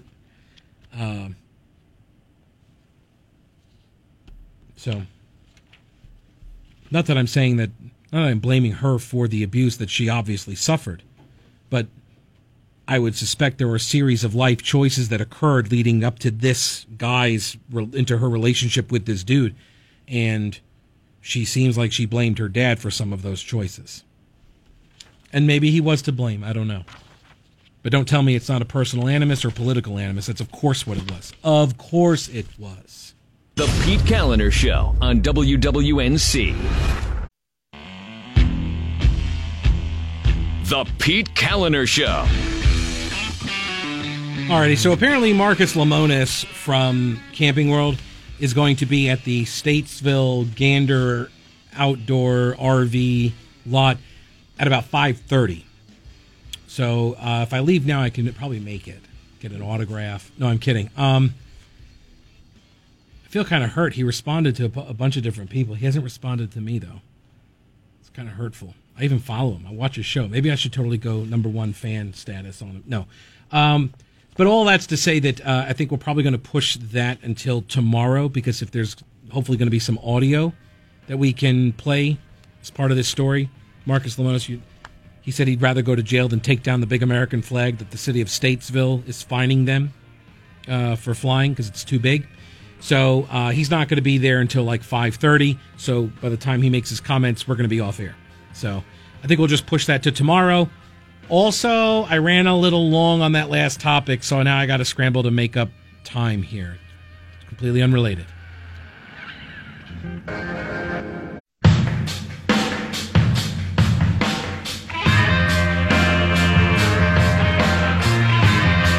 This is the Pete Callender Show on News Radio 570 WWNC.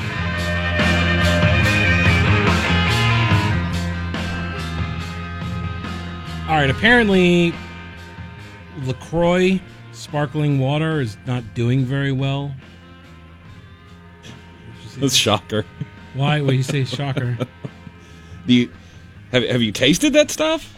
I don't like any of the flavored ones. Uh-huh. I like the plain water ones. Ugh. Do you see me do that when you're like, oh, I like, whatever food you eat? I saw the perfect explanation for these sparkling waters the other day, that all sparkling waters taste like what your foot feels like when it's asleep. Kind of. Right. Here's the thing, though. I don't really eat sugar. I don't put sugar in my coffee. I use sweet and low. Mm-hmm. And I don't drink soda, really. I mean, unless like I'm on the road or something, and that's all that's available. But generally, I drink coffee and I drink water. Mm-hmm. That's what I drink. But sometimes I want the fizz. Where else am I going to go to get the fizz except a carbonated beverage? And if I can get a carbonated beverage that has nothing in it, which is what LaCroix, the plain water one, is just straight up clear water, just carbonated. Mm-hmm. Because I can do like the mineral water, but those always have a little bit of a taste, and they're more expensive. Ingles got the LaCroix for like, I think the other day it was like 3 for 22 cents or something like that. I don't know. It was like 3 cases. It was like a pallet for $0.25. No, But yeah, they do these deals on them, and they're convenient. They're cans and they're carbonated, and this is now very disturbing to me because now I'm gonna have to go drink. What is the other ones? Pellegrino. That stuff's expensive. So what are they shutting down, LaCroix? Apparently, the stock is in free fall. Oh man, it's all due to the freaking millennials. Ugh. Millennials giveth and they taketh away. I tell you, you people, I hate you. They apparently it's over the natural claim regarding the natural claim of the brand's flavoring ingredients. I am fine if every single flavor goes away and all that's left is just the blue clear one. Totally fine with that. Fewer people then that are going to be buying my waters. Apparently they're getting sued because they said it was, natural or something, and there's a fight over what is natural or not. I'm of the opinion that everything on the planet is natural because it's occurring in nature. Even stuff that we have to make, it's natural. Right? The only other thing is supernatural. Everything else is natural, in my mind. So you would want me on your jury, LaCroix. Just saying. Is this like the Bud Light lawsuit with the Bud Light and Miller? You can't say there's corn syrup in it, but you can say corn syrup is used to make it. Right. All right. Then there's apparently fans are very upset at Kylie Jenner for her skincare promo video where she barely washes her face. This is what the millennials are outraged about. LaCroix and Kylie Jenner's facial washing habits. By the way, have you seen an update on Mandy Moore? Did she die on Mount Everest? I haven't seen her mentioned, so I'm assuming she's still alive on Everest. I'm guessing so. This is us. Saw the report the other day yesterday that she had reported in from base camp and was getting ready to make her ascent to the summit. Yeah, this week on a very special This Is Us. You'll be treated like you're very special when you go to the joint, but they treat everybody like that, so... But you are special. I don't want to minimize that at all. But they do treat everybody like that because they're just great people. And they're open 7 days a week. What is The Joint? Glad you asked. TheJoint.com is the website you can go to look at and learn more about The Joint. But The Joint is a revolution in chiropractic care. And they just decided, hey, why don't we strip out all of the costs of a full medical facility, and let's just focus on keeping the spine aligned. Because when your spine is out of alignment, it affects so many other parts of your body, causing pain and chronic aches and such, and pinched nerves and that sort of, all these painful feelings. So why don't we keep the spine aligned? Just focus on that. And if you strip out all of those overhead costs, then you end up with a very, very affordable offering. So the wellness plan, $59, gives you 4 visits in a month, which is $15 a visit. $15 a visit, and it takes you like 5 or 10 minutes. You walk in, you get your spine aligned, walk out. That easy. Owned by North Carolina Chiropractic PC, operated by Mountain Wellness Inc. TheJoint.com, as I mentioned earlier, is the website. It's relief on so many levels. Let's see here. I mentioned earlier the story in the Citizen Times the other day about Asheville immigrants have, quote, very real and tangible economic impact, report shows. I don't think anybody is in denial that immigrants have a very real and tangible economic impact. I don't think that's up for debate. I think even people who want to see immigration shut down completely, I think even they would acknowledge that immigrants have a very real and tangible impact.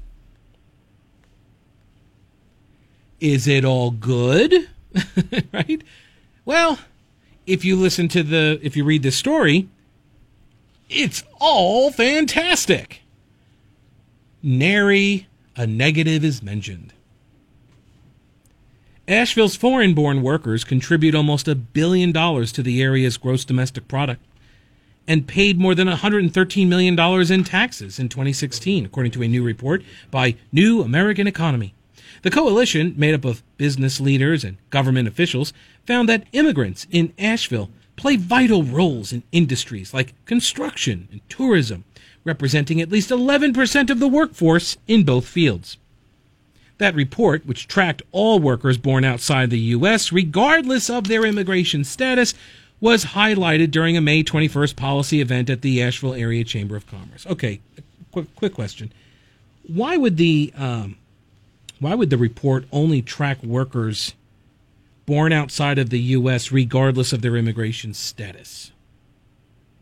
Why would you seek to not have a breakout? I'm not saying don't collect all that data. I'm saying collect all of it and then break it out into the two cohorts, because there are two populations, right? You've got the cohort of legal immigrants, and you have a cohort of illegal immigrants, and they are different. Don't you think so? Do you think their economic impacts would be different? Of course they would. Yeah, of course they would. Here's one for starters.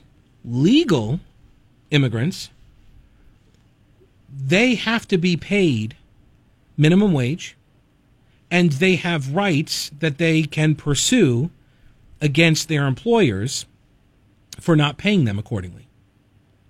Illegal immigrants, for example, they are oftentimes paid below minimum wage, below market rates.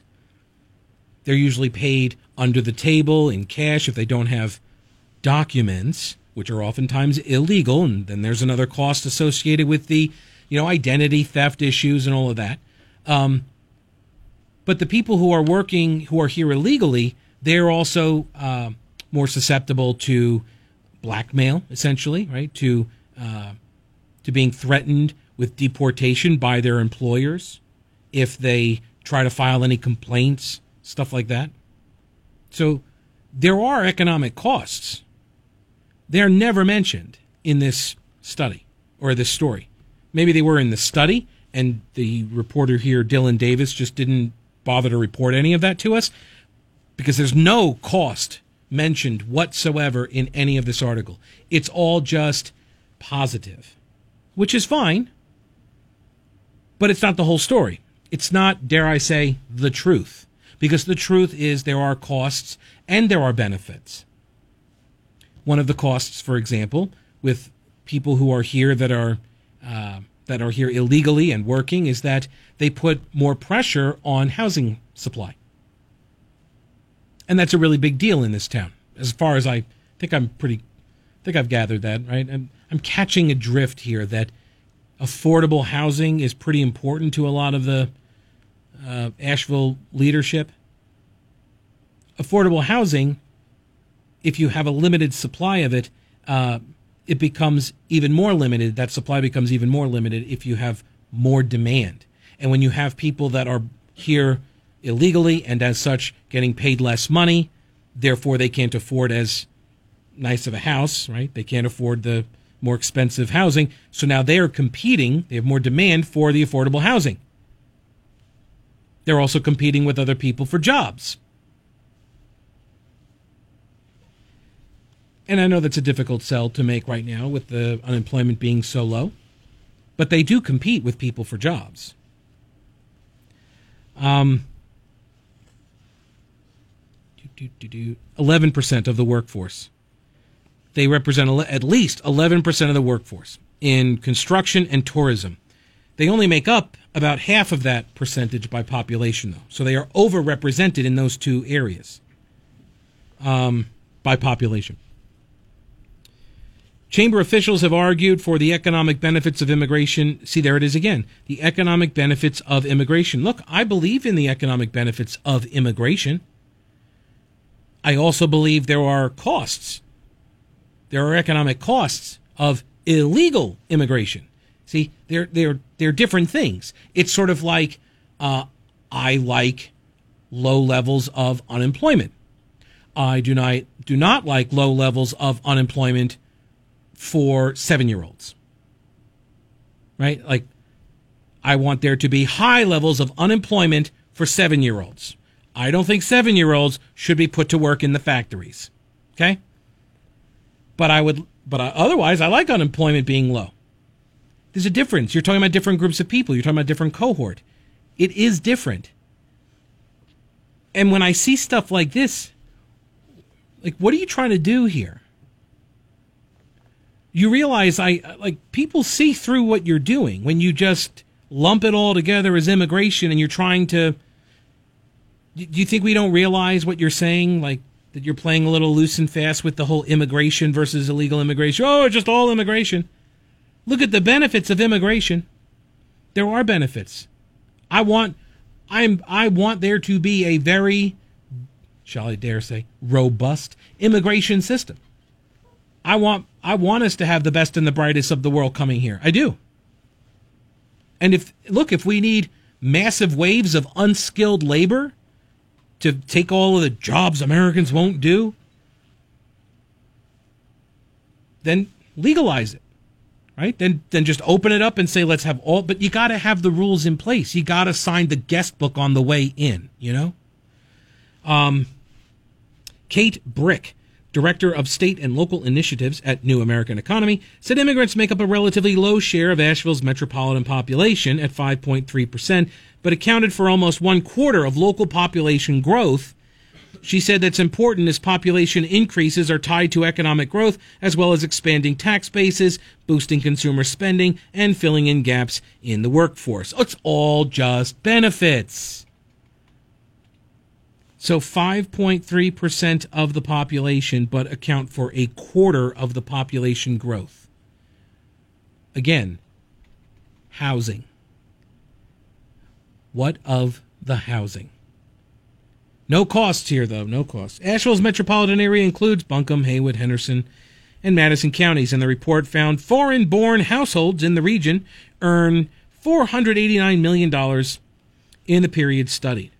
And of that total, more than $72 million went to federal taxes, another $41 million paid into state and local taxes. All benefits, no costs. I mean, it truly is remarkable to do. This is a 3-page story, to do this kind of story and not mention cost at all. In an analysis about the economic impact, there's not a single mention of costs. It's pretty amazing. Immigration is one of the central policy directives of President Donald Trump, who ran on building more than a 1,900-mile barrier on the U.S.-Mexico border. He also canceled the Obama-era Deferred Action for Childhood Arrivals program, stripping away protections from 1.3 million Dreamers, or immigrants, brought to the U.S. as children. Illegally. Illegally. There it is again. Dude. See, this is the thing. Like, I've read a lot of Dylan Davis's work in the Citizen Times over the last few years. I've been impressed with it. I've said so. I think he does a good job. And then I read this, and it's like, what are you doing? How do you not? Do you think I don't see this? Do you think your readers don't see this? Or do you think that everybody's just virtue signaling in some, like, group grope kind of, oh, it's fantastic kind of response? I don't understand. Words have meaning. Journalists know this. Wordsmiths know this. Under Trump, arrests for illegally crossing the Mexican border and undetected illegal border crossings are down, both trends that predate his presidency. The former... Are you aware of what happened today? The illegal border crossings, illegal arrests for illegal crossings are down. You know why? Because the word has gone out, my friend. They are now claiming asylum. You know what happened today? 1,000 people arrested at once. They're catching 1,000 people a day on the border. And they're claiming asylum. That's why arrests for illegal crossings are down. All these asylees, they're using the loopholes. They're using our own laws and overloading the system, and people then get through. It's not rocket science. At the end here it says, It's a policy that could be troublesome in cities like Asheville, Trump's proposal, which has touted the state's lowest unemployment rate for about 4 years, spelling a worker shortage for some local employers. You know what happens in a worker shortage? Salaries go up. That's what happens in a worker shortage. Salaries, wages, they go up because you got to pay for people. That's what happens, which is a good thing, isn't it? No, it's not mentioned, though. Corey Hackney, an employment manager at Omni Grove Park Inn, said some immigration change must come. I agree there. We need to make it easier for people to find a pathway to citizenship, maybe if they're undocumented. It's the only reference there. I'm astounded as to how you do an entire story about the economic impact of immigration and failed to talk about illegal immigration and actual costs of illegal immigration. This is why you get labeled as a Democrat with a byline, you know? Because you're acting as a propagandist for a particular philosophy. And maybe you're fine with that, but I can't trust the stuff that's being written, you know? Not like now. And truth be told, I don't ever really trust it. The Pete Callender Show on WWNC.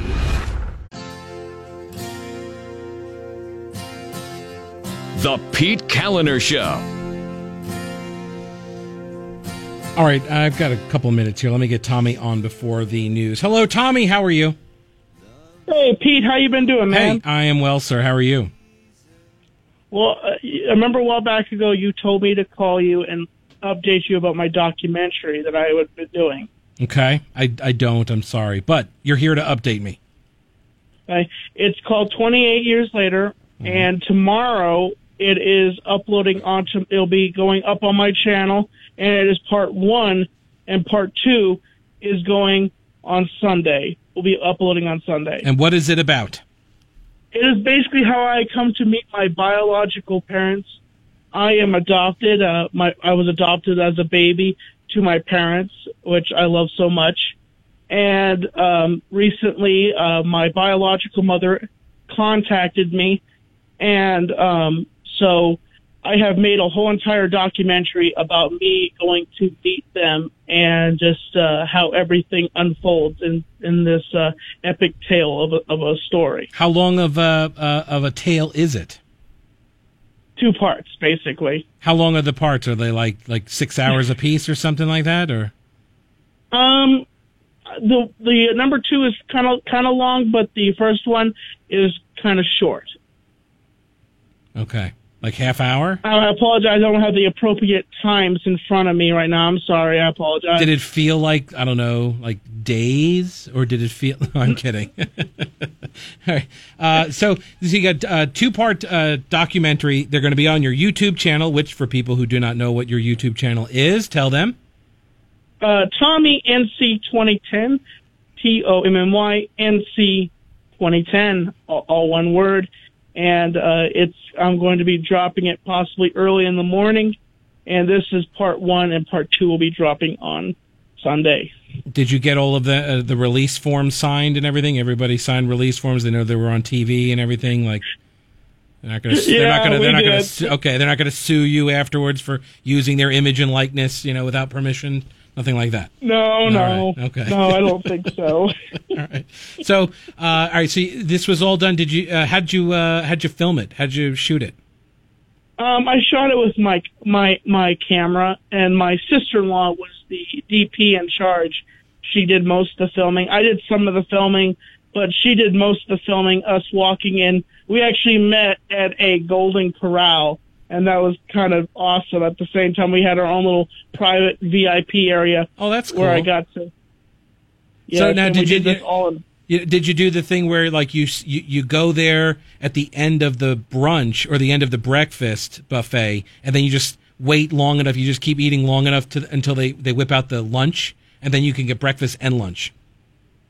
I actually have never heard that before. That is my tip for you. Okay.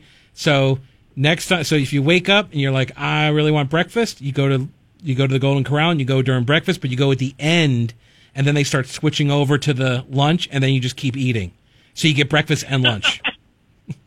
My rule is when I go to the Golden Corral is I have 2 plates and then I cut it off and then I have dessert. And that's my philosophy on eating at Golden Corral. That's a very good philosophy. I do 1, but I usually ask like for one of those big silver trays that like all of the food is stacked on under the heat lamp, and I like just give me that plate, and then I just fill that plate up. So it's kind of the same. It's like the same as what you do. I feel like. Also, Pete, I want to let you know something. I am live on my channel as I'm talking to you right now. I'm glad I did not curse.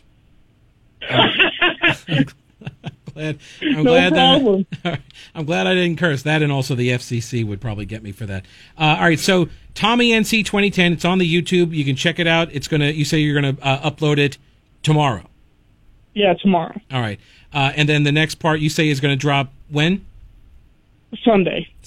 All right. So if you're looking for something to watch, Tommy's 28 years later documentary on YouTube starting tomorrow. Tommy, thanks for the update, buddy. I appreciate it, and I look forward to watching it. Have a great day, Pete. All right, buddy. You too. The Pete Callender Show on WWNC.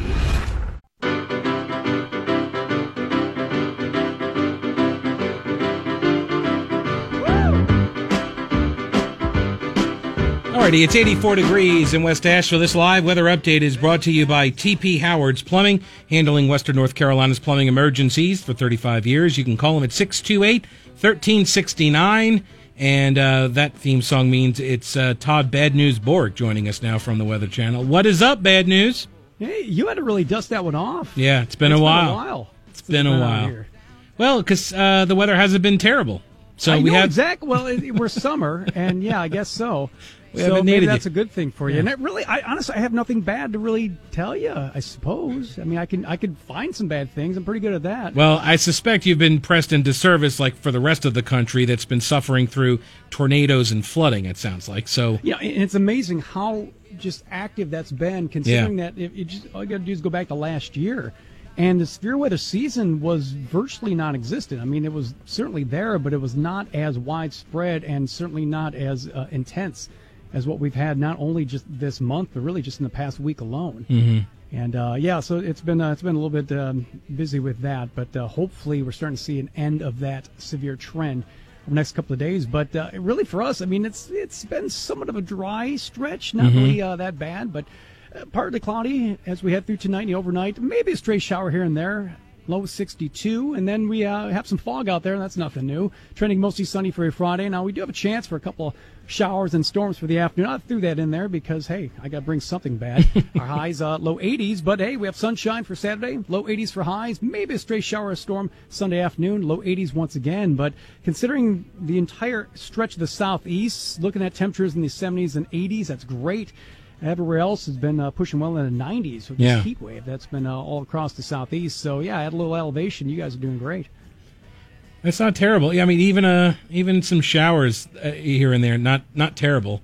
Yeah, I mean, we do need the rain now. So dry. Yeah, I know. I wish I had something bad. I feel like I have to live up to this name. Yeah. And you know what? It's fine. We'll just have to we'll just delete the song. Just no more song. Just he doesn't get the song anymore. Oh man, I feel like one of those starters in baseball where I used to have the fastball and I had like 5 other pitches, and now I don't have anything and I'm being regulated to like the bullpen, and I'm starting to realize that that's it. If I want to keep my career, I got to go to the bullpen. So I have to be just not so bad news or you're like irritating news, Boric. That's it. Crash. The Kevin Costner character in Bull Durham. You hit your home run in Asheville, but nobody really cares about it. 5 people have realized it. That's it. That was actually filmed in Asheville. It was. That scene was. How authentic that was too. Yeah. You had the tourist jersey on and everything. Yeah. Oh, look at Boric knowing the name of the team in Asheville. You know what? I've been on a couple of game shows in my life. Really? Yeah. How did you know? Are you like a minor league baseball fan, or I love baseball. That's my favorite sport by far. So, have you ever been to a tourist game? I'm sorry. Have you been to a tourist game in Asheville? I have never been. I actually I did some weather out in West Virginia for a couple of years. I went to West Virginia Power game. So, of course, a little bit down the line there, but I believe that's all part of the Sally League there. How about the Springfield Isotopes? Again, another great name for a science team. You got the that's the Simpsons. Lansing Lugnuts. The isotopes is from the Simpsons. That's the nuclear. I missed that. That's the nuclear power. There is an isotopes out in New Mexico, like out in Vegas. Oh, I is think. that? Yeah, exactly. Yeah. Totally is. That's why I thought you were going. I totally heard isotopes. Right. Lost. That's not surprising. Minor league clubs, man, they're amazing. Just the names and the marketing and all that stuff. Well, so here's the thing: if you get a chance to go to an Asheville Tourist game, it's where Kevin Costner hit the home run. And he hit that from the left side. No, he was right side on that one. Yeah, he was a righty. Sides. Yeah, he could hit from both sides of power from both sides of the plate. But he hit it to left field, I believe, because it was right over our sister station's call letters, WKSF, right on the back billboard. That's so fascinating. Yeah. Now, I will give Costner credit. He swings the bat well. When he pitched that perfect game for the Tigers For the love of the game. For love of the game, yeah. He didn't quite have that. He didn't quite have the throwing motion like he does with the bat swing, I think. He probably learned better motion after he threw the guy off the building in the Untouchables. It probably helped him. That's right. He needed the Untouchables to become a good baseball player. Right. Mm-hmm. All righty. Hey, Todd, we appreciate it. Thanks so much. All right, take care. All right, that's Todd. Next bad time.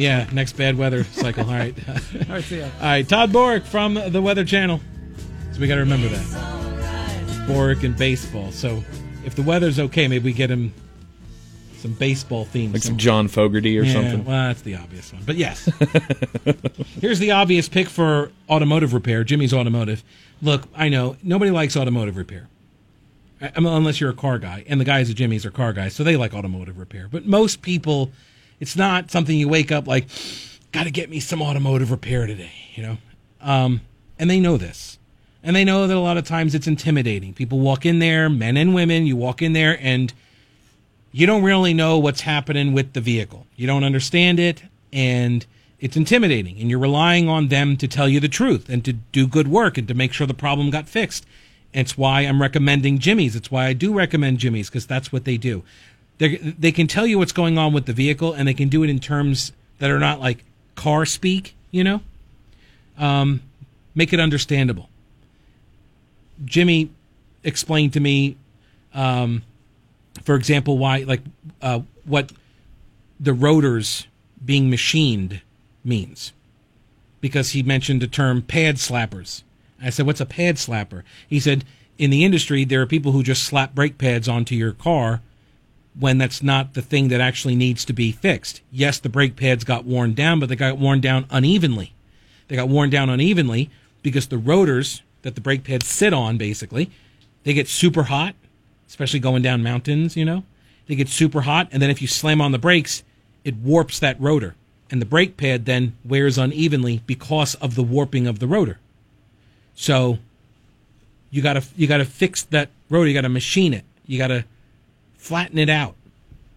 Otherwise, you're just gonna keep slapping pads, and you're gonna be back time and time and time again. And you'll know, because when you're braking in your car, you'll feel it, and the car will brake unevenly. Even though you're applying pressure on the brake pad at a consistent force, you're gonna feel the car kind of woo woo woo woo like that. If that makes sense. You can use that sound effect. They'll understand what you're talking about, I think. Jimmy's Automotive. 658-3030. 658-3030, jimmysauto.com. It's where customers send our friends. I still have audio.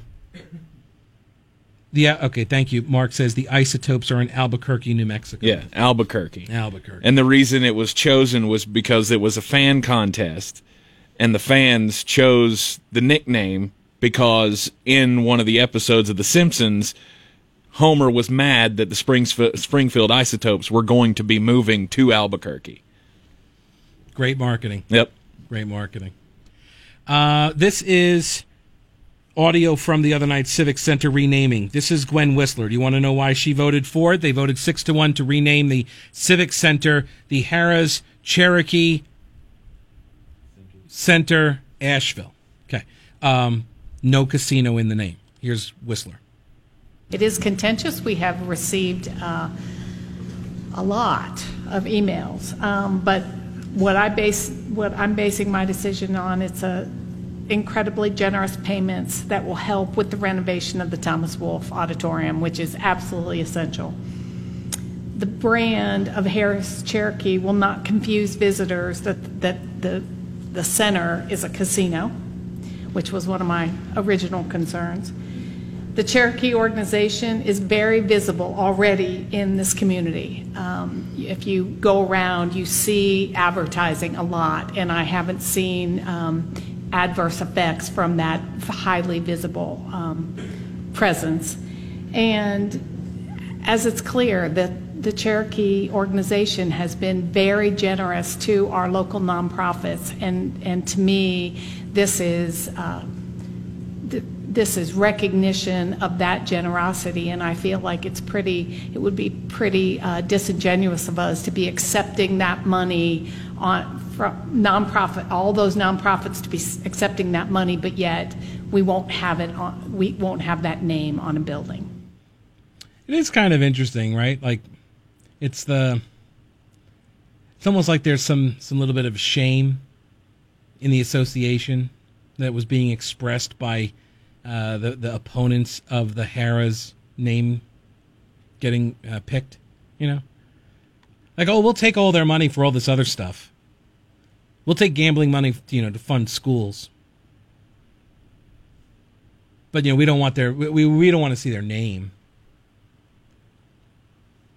And then Councilman Keith Young, who I generally do not agree with on really anything.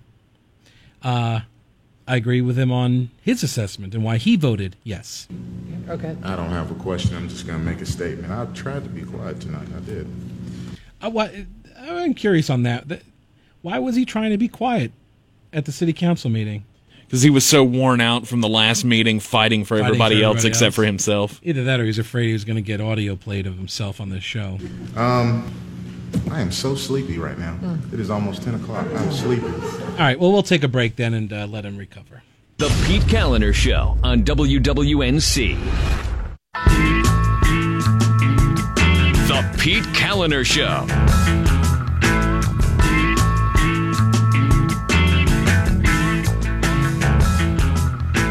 Alrighty, so are you watching the stock market, wondering what it's going to do to your retirement accounts, your IRA, your 401k, your SEP, whatever? Whatever plan you have, how about having an expert take a look at it and give you a second opinion, if you will? You can call Raymond Marks, and he'll give you a complimentary retirement readiness review. And generally it starts off with him chatting with you about what you want to do in your retirement. And you don't know where you're going. If you don't know where you're going, then you don't know how to get there. And so if you want to travel, you're going to need an income stream to pay for that. If you are working right now and you think you're just going to retire and live off what you've saved, that's fine until you run out of the savings. Are you going to rein in your budget at all? You're going to spend less? Or, like some people, like you set aside, let's say you set aside $500,000, but you're spending $50,000 a year. So 10 years down the road, not even accounting for inflation, you're out of money. You see the problem. What if you live longer than, 10 years in retirement? Then what do you do? Raymond Marks can help you. Give him a call at 800-715-4755. 800-715-4755.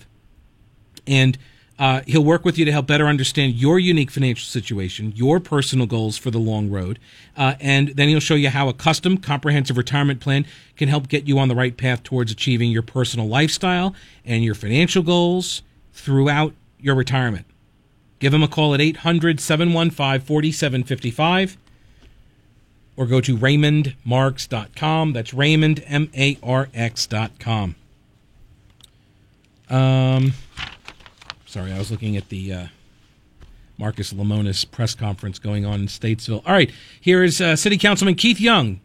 After telling us he wasn't going to speak very much and hasn't spoken very much and he was pretty sleepy, he's kind of tired. Now he's going to tell you why he voted yes on the Harrah's name for the naming rights deal for the Civic Center. Yes. I'm yawning. You don't have your drink. I don't have my caffeine with me tonight. I'm going to try to address some things I heard here tonight. We've got several folks that reached out to each individual council members, council as a whole, voicing their opinions about Harrah's and the U.S. Cellular Center and the naming rights. In no particular order, I'll just try to address some of it. Start with the city of Asheville and Buncombe County. I'll start with the city of Asheville. Charlotte is the biggest municipality in our state. West of Charlotte, the largest municipality, is the city of Asheville. And I heard some things here tonight about Harrah's wanting to piggyback off of the success of Asheville. And the truth of the matter is that Asheville is the economic driver of all of Western North Carolina. Everybody piggybacks off of the success of Asheville. That's why it's promoted. You have all these different areas within Western North Carolina that have their own individual identities, that have their own specific facets of things that people come visit them for, whether it be nature or the casino or whatever it may be. All these different counties that make up Western North Carolina have economic success based on tourism that comes to Asheville. That's one part. So I don't think there's any piggybacking per se. I would say Asheville is the economic driver of Western North Carolina. Secondly, I think, by the TDA kind of putting their finger on the scale on this thing, Wait, what? It did cause some people to have some attention on the issue, whether that be positive for the U.S. Cellular Center or positive for Harrah's or vice versa. It piqued a lot of interest. We got that. We saw that.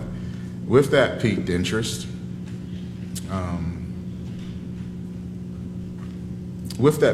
I would say this: if the TDA was so up in arms about this process, they could have easily put in a bid and it be named the Explore Asheville Arena. It could have happened. They chose not to.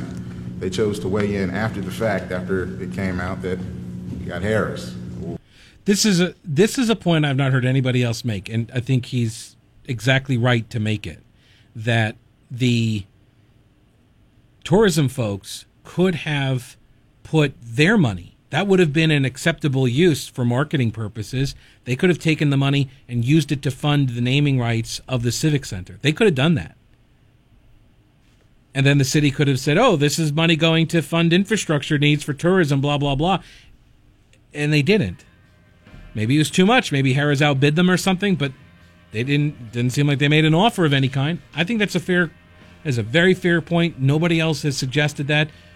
I wonder if anybody's going to ask the tourism folks, why didn't they get into that bidding contest? Like, why not? It's marketing. All right. News is next. And Hannity, we'll see you tomorrow. Don't break anything while I'm gone. The Pete Callender Show. All right, I'm out of here. I hear that asteroids machine calling my name from the game room, so peace.